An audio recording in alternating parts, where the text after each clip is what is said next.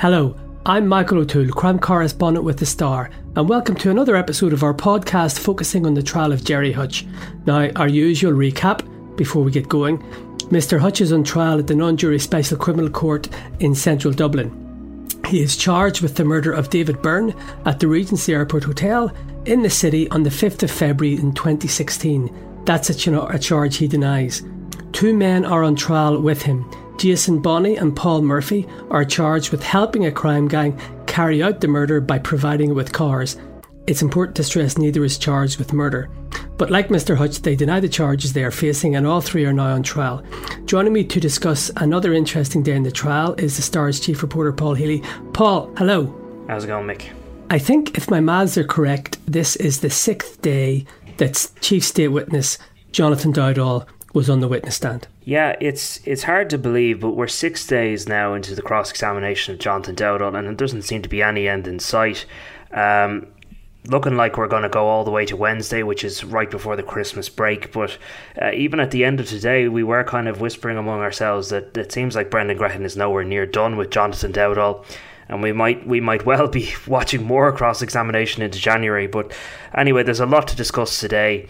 But we might just briefly touch on some of what was heard last week. Now, full disclosure, we were not in court on Friday, but something caught your attention, Mick, in relation to what happened with Dowdall. Yeah, that's right, Paul. Just as you have said in your commentary of what's been going on, Jonathan Dowdall, in his, up to then, it was his 5 days in the witness stand, he really studiously avoided making any eye contact with the accused, Gerry Hutch. Now, just to explain, the context is they're effectively facing each other. They're separated by about 25 feet, maybe 20 feet. Gerry Hutch is in the dock with Mr. Murphy and Mr. Bonney. He's directly facing Jonathan Dowdall, who is in, well, it's the witness stand, but it is normally the jury box. But they are looking at each other. But as you said, throughout the whole trial, he hasn't made any eye contact. But just what what I spotted on Friday's court copy is at one stage he pointed a finger towards Mr. Hutch and he said, "There's more names for him now." So it's the first time that he seemed to really look in the direction of Mr. Hutch, and he was talking about how, you know, his family is being terrorised by what's happening outside, and he literally pointed the finger at Gerry Hutch. Yeah, and that's striking because Dowdall is starting to get quite personal and quite angry towards Gerry Hutch in particular. And you know, that was an interesting piece of evidence we should just touch on briefly, that apart from the threat to his own life, Dowdall was talking about the threats to his family, and it was interesting and quite harrowing to hear the claim that his mother had to leave the country due to the threat against her. You know, which is, look, apart from whatever you might think about Jonathan Dowdall, and certainly there are questionable things in relation to his story in the past, but whatever you may think about him as a person, his family, his innocent family, have been caught up in all of this. His mother, who was in her late 60s, I understand, having to leave the country. I mean, that's quite harrowing indeed. So I'm just going to read the direct quote. He said, "This is wrong. It's more names and enemies to keep him happy over there." And that's a reference to Gerry Hutch. And he raised his voice and he pointed towards the dock and he said, "He's terrorising my family. If this keeps growing bigger and bigger, I can't keep doing this." Now, look, Paul, as you say, neither of us was in court. You've been there for the rest of Mr. Dowdall's evidence, and from what you were saying to me, you know, most of the time he's quite confident and he's quite in control. But he obviously sounded extremely angry in that exchange. Yes, I would say now today that Mr. Dowdall was again becoming increasingly agitated, I would say. Annoyed, frustrated at the level of questioning from Mr. Grehan. Now, that was the case on Thursday when I was in court, but obviously it went to another level when it got quite personal on Friday in relation to the threats to his family. But today was a very similar thing. I just, before we go, what was his, we've spoken about this before, but it's something that I'm interested in as someone who's not in court, and I presume our listeners be as well. What was the crack out of him today? What was his demeanour? How was his body language? How was his attitude this morning? Yeah, well, as you mentioned, you know, that he appeared to look at Gerry Hutch, or pointed at Gerry Hutch anyway on Friday. That is in contrast with what he's doing 99.9% of the time, which he was doing again today. He keeps his head down, doesn't make eye contact with anyone, doesn't make eye contact with Brendan Grehan, does the odd time look at the judge when he's addressing the Miss Justice Tara Burns, but generally speaking keeps his head down the entire time. And why that was particularly interesting today is because today was the first time that Jonathan Dowdall was being played the audio, the 10-hour secretly recorded tapes of him and Gerry Hutch. And as you know, Mick, from covering that, they have a transcript that plays on television screens that are in the court. One of them is right in front of Jonathan Dowdall, just above him. I mean, it's strikes me, and it's a big TV. They're both big, they're big 50-inch jobs, really, aren't they? So they're hard to you can't get away from them, really. Yeah, it just struck me as noteworthy that Jonathan Dowdall never looked at this screen, not once, and that was actually pointed out by Brendan Grehan, senior counsel for Mr. Hutch, at one point. If you care to look at it, so he was challenging him about a particular element of it, and he says, well, if you care to look at it, Dowdall never looked up at the screen. Not exactly sure what he was looking at in front of him, but he never looked up at the screen. And so that's just notable, I suppose, in terms of his demeanour throughout this whole thing. He's never really kept eye contact with anybody at all. Okay, so we'll start with the evidence. How did it progress in the morning? What were the first questions about? Yeah, so before we got into the tapes, we kind of just picked up where we left off in relation to Dowdall's interviews with the guards, and that he was answering a lot of their questions. This is put to him by Brendan Grehan. So, he was basically asked, well, why then did it get to the point where he was giving no comment when the matter of the audio tapes came up and some of the stuff that was being discussed in that. And Dowdall repeated a lot of what he's said already, that at that point in time it was too dangerous for him to really tell the truth and to tell what he knew about the Regency, about Gerry Hutch, and that his no comments were very much just in interest of his own safety. Again, he was challenged about why didn't he tell them about the room? He knew about the room, that he'd booked the room. Again, made the point that he didn't know the significance of the room or who was the room in the Regency Hotel used for at that point. So, and the context here is this is when I suppose the guards call it the challenge phase, when they play or they tell him about the bugging of the conversation he had with Gerry Hutch going up and down to the north on the 7th of March. So really it was a pretty big gotcha moment, and from my understanding, Brendan Grehan said, look, why did you not talk about this when it was presented to you, when you were challenged about this? Yeah, so this issue of the room, it also came up in the tapes, but briefly, and Dowdall was challenged on this as well, because it was put to him by Brendan Grehan, why didn't you you were curious about who was in this room, who was this bedroom in the Regency Hotel used by. Why didn't you bring it up with Gerry Hutch in the entire 10-hour journey all the way up north? And Dowdall says that the subject moved on and he wasn't able to talk to Gerry Hutch about this again because the subject had been changed, but he was challenged on that he was the one that was, most of the conversation is led by Jonathan Dowdall, and it's put to him that you could easily have brought this up again, but you didn't. But if you were so concerned about who was in this room and what was it used for, how come you didn't bring it up then when you had 10 hours in the car with Gerry Hutch and you never brought it up? That's a very fair question, in fairness to Mr. Grehan, because you're right, I listened to the bugged conversation, you listened to parts of it. Jonathan Dowdall does, I'm not going to say he controls the conversation, but he does ask most of the questions, and it is fair, because he did talk about these famous yokes, and it's up to the judges, as we've spoken about, the judges to decide and come to the conclusion about what the yokes were referring to. But he did talk about the Regency, he did talk about an awful lot of things, but there was no mention of the room. No mention of the room. That was curious. But Jonathan Dowdall makes out that really, in terms of a conversation with Gerry Hutch, that Mr. Grehan doesn't really understand or doesn't know who Gerry Hutch is, and so he was sort of suggesting that throughout this conversation it wasn't up to him to necessarily lead where the conversation went. Now from the transcript that Dowdall talks a lot, and he does acknowledge that he talks a lot. He says that he was on tablets, and that's why a lot of the things that he says. But we spent much of today talking about one element in particular on these tapes. This was brought up by the defence, but it's in relation to Jonathan Dowdall talking about bomb making and about circuits and all of this. And we really spent a long time on this because Brendan Grehan wanted to drill down to, are you talking about bomb making here, and what's the context to it? I think it's important just to linger on this as I said, we spent a lot of time about it in court, but I'll talk about it just briefly in that, because we've talked about this already. There's talk about Trevor Byrne and potentially blowing him up and killing him. There's talk about circuits and all sorts of chat about from Jonathan Dowdall about the differences between making different types of bombs, this and that. Brendan Graham challenges him on all of this, that he clearly has an understanding of all this. Dowdall says he didn't know what he was talking about. It was shite talk. He didn't really understand how to make a bomb at all. And that he'd learned everything that he was talking about to Gerry Hutch was stuff that he'd heard from movies, from TV. I think there was a particular programme mentioned as well at some point in relation to that. And it's important to remember as well, in relation to television, didn't he say that he learned how to waterboard Alex Hurley by watching the television? So it's obviously very instructional channels that he's watching.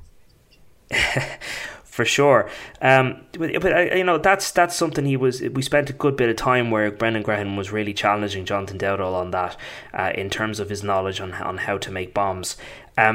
Dowdall got quite frustrated and annoyed about all this line of questioning because he felt like he was being put on trial. I think he said that at several points today. I feel like you're putting me on trial for things that I said, and you're picking out certain parts on the audio, and you're trying to fit a narrative that suits you. And I think Brendan Graham did at one point say, I'm putting you on trial for the lies that you've told. And again, he's repeated something that he's already sort of said, which is, I'm trying to just get to the root of which Jonathan Dowdall we are speaking to and which one we're supposed to believe. And if you think back to you were there, Paul, the very first words that Brendan Graham said to Jonathan Dowdall when he was on the witness stand, he said that he was a liar. He lied twice. So, credibility, especially in the non-jury special criminal court, because it's up to the judges to decide on the credibility of Jonathan Dowdall. But, it's clear that the credibility of Dowdall is a major plank in the defence's case. Now, we'll only hear, in the summing up speeches, but they're obviously going after his credibility here. Absolutely. And so that's why the defence is spending an awful lot of time grilling him on particular things in his past. As we've talked about the waterboarding incident with Alex Hurley. We've talked about the alleged shooting up of his uncle's home. And then on these tapes, Jonathan Dowdall says a lot of very incriminating things. And now he is dismissing all of this as bravado and that he was trying to impress Gerry Hutch and that he was on tablets.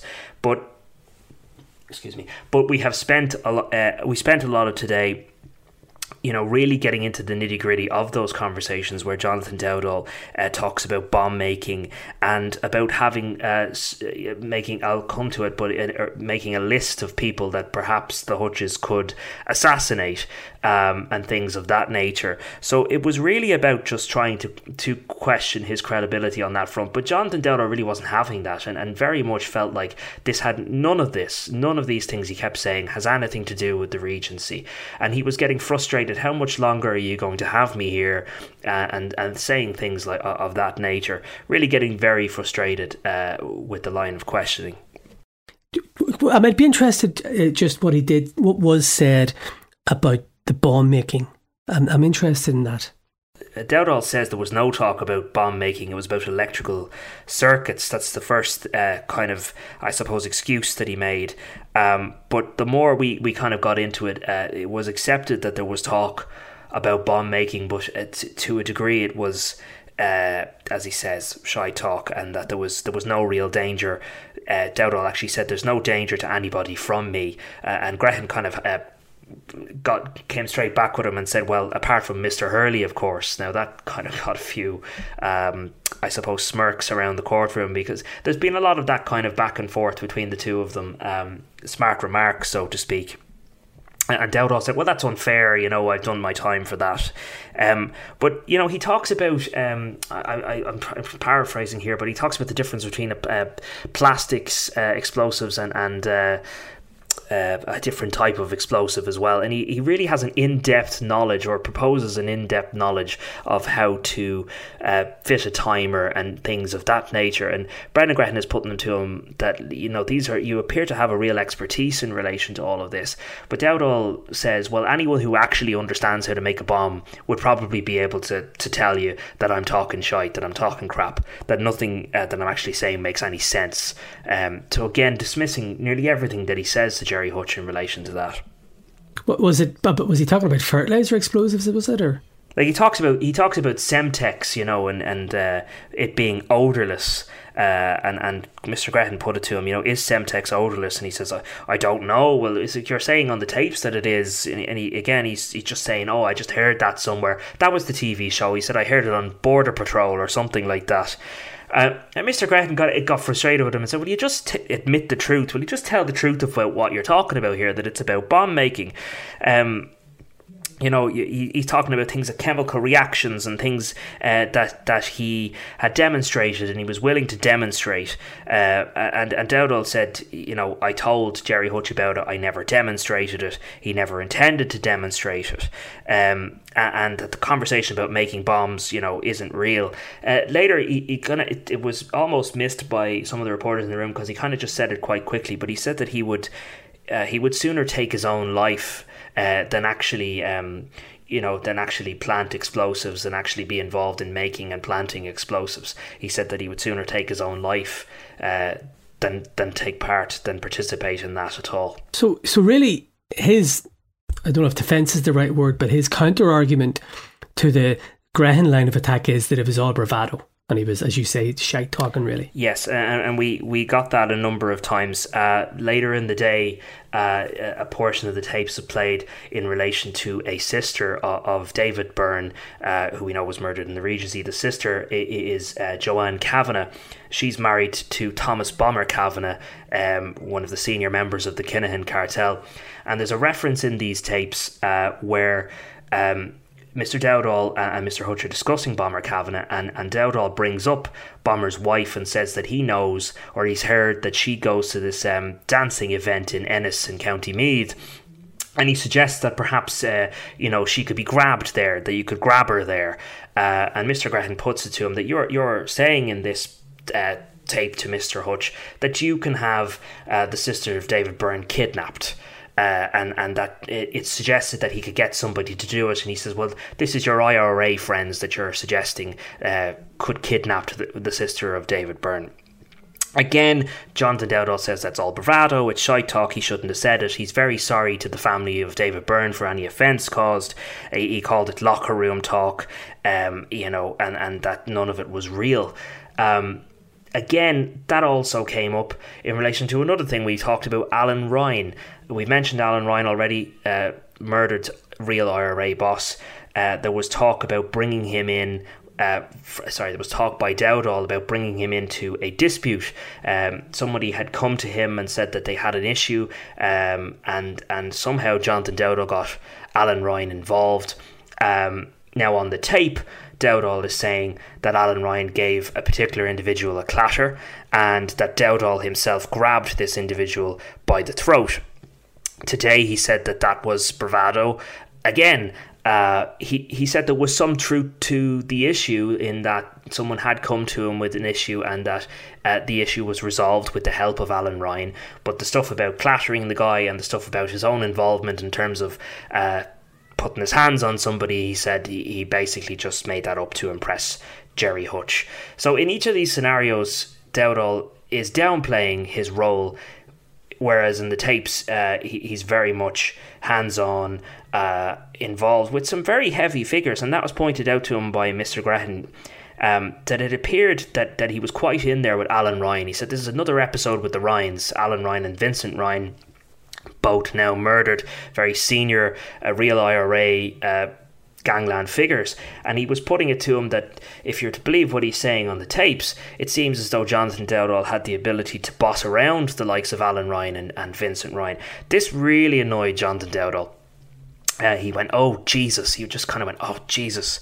And he said, that is the most ridiculous thing that you've said to me so far, Mr. Gretton. I remember him saying that. So he was getting very frustrated, and I think I can remember him saying I'm going to paraphrase because I can't remember the exact quote, don't have it in front of me, but he said something to the effect of, you're really trying to pinpoint me on certain issues. And then he said, well, perhaps it's not you, it's your client. And I know that he can be quite hard. Again, kind of a little sly dig at Gerry Hutch in that regard, in that he was suggesting it's really Gerry Hutch that is making you ask me all of these questions and trying to nail me down on all of this. Okay, so just for context, very, very quickly, Alan Ryan was leader of the Real IRA in Dublin. He was extorting money from criminal elements around 2000, 2011, and those criminals struck back in September 2012 and shot him dead in Donaghmede. His brother Vincent was shot dead in early 2016, shortly after the Regency, and he's one of the 18 murders that we've attributed to the Kinahan-Hutch feud. The belief is that he was killed by the Kinahan cartel. But I think we move on. You were mentioning there's an interesting aspect about a meetup in the park. Yeah, we know about the meetup in the park, but just referenced again today, the meetup in the park in Whitehall, where Jonathan Dowdall says Gerry Hutch confessed to him. Well, the defence put it to him, there's no discussion on these tapes about his own involvement, Gerry Hutch's own involvement, or the involvement of Mago Gately, despite the fact that he supposedly confessed to Dowdall a month prior. And in relation to that, they discuss the individuals that may be involved, and Gerry Hutch is heard on the tape saying that none of the people involved in the Regency would have known each other. But that the media perhaps have identified Flatcap and the man in drag. Again, the defence kind of put it to Dowdall, well, why wouldn't he have, at any point here discussed, if he's saying the six people didn't know each other, well, then he's lying to you on the tape. So why is he lying to you here if a month prior he confessed to you about his own involvement and Mago Gately's involvement? I just thought that was an interesting exchange. And how did Dowdall react to that? Well, Dowdall said they were two different things, and that the conversation in the Jeep has really got nothing to do with what happened in the park, and that was kind of his explanation for that. And then another kind of interesting thing was just in relation to the 6 hitmen that supposedly killed Eddie Hutch and attempted to kill Gerry Hutch. In the tapes, Gerry Hutch says that those people would have to, quote-unquote, go away. I think the prosecution, that's going to be a huge line for them, because it's one of the... I suppose interesting lines from Gerry Hutch in the audio, where he says something that is perhaps going to be picked up as being quite incriminating, suggesting that individuals have to go away. But what the defence were interested in today, what Mr. Gretton grilled Jonathan Dowdall about, was that Dowdall follows that up by suggesting that there could be a list of people that could be put together. And Mr. Gretton put it to Dowdall that this was suggested by him, a list of people to be executed. And Dowdall kind of laughed and sort of said, sure, Gerry Hutch is an angel, because you're putting this to me that I'm saying these incriminating things, but you're ignoring what your client is saying on the tape. That was interesting as well. But again, he says he's talking shit to Hutch. He was trying to impress him. He says, according to you, I started the feud and I was involved in the Regency Hotel. He says, I had nothing to do with either, that he didn't really know of the Kinahans, and that he'd never heard of David Byrne until after he was killed. So, Jonathan Dowdall is very much downplaying everything that he says on these tapes, and the defence are taking their time. And I would really say that Mr. Gretton is taking his time. He has said to Mr. Dowdall, am I going to have to go through all of the tapes? But I very much feel like he's keeping him there as long as he can, and he's getting as much out of him, because this is an important witness for the state. There are many questions about his narrative and about what's said on the tapes, and so I think Mr. Gretton is taking his time with him, and this could well go into January. It's supposed to wrap up on Wednesday, but sure, look, we'll see. And what's your analysis, having been there for the vast bulk of Jonathan Dowdall's evidence, as to how he's holding up? Well, I can't read his mind, but I can only tell you that over the course of the last number of days, he has become increasingly frustrated. He has now on numerous occasions given out about the line of questioning about how long he's been there, how much longer am I going to be here, and about the threats to his family. As we said on Friday, he said, if this keeps up, he won't be able to stay here. He is very much frustrated now. He's not just in his body language, but in what he's saying.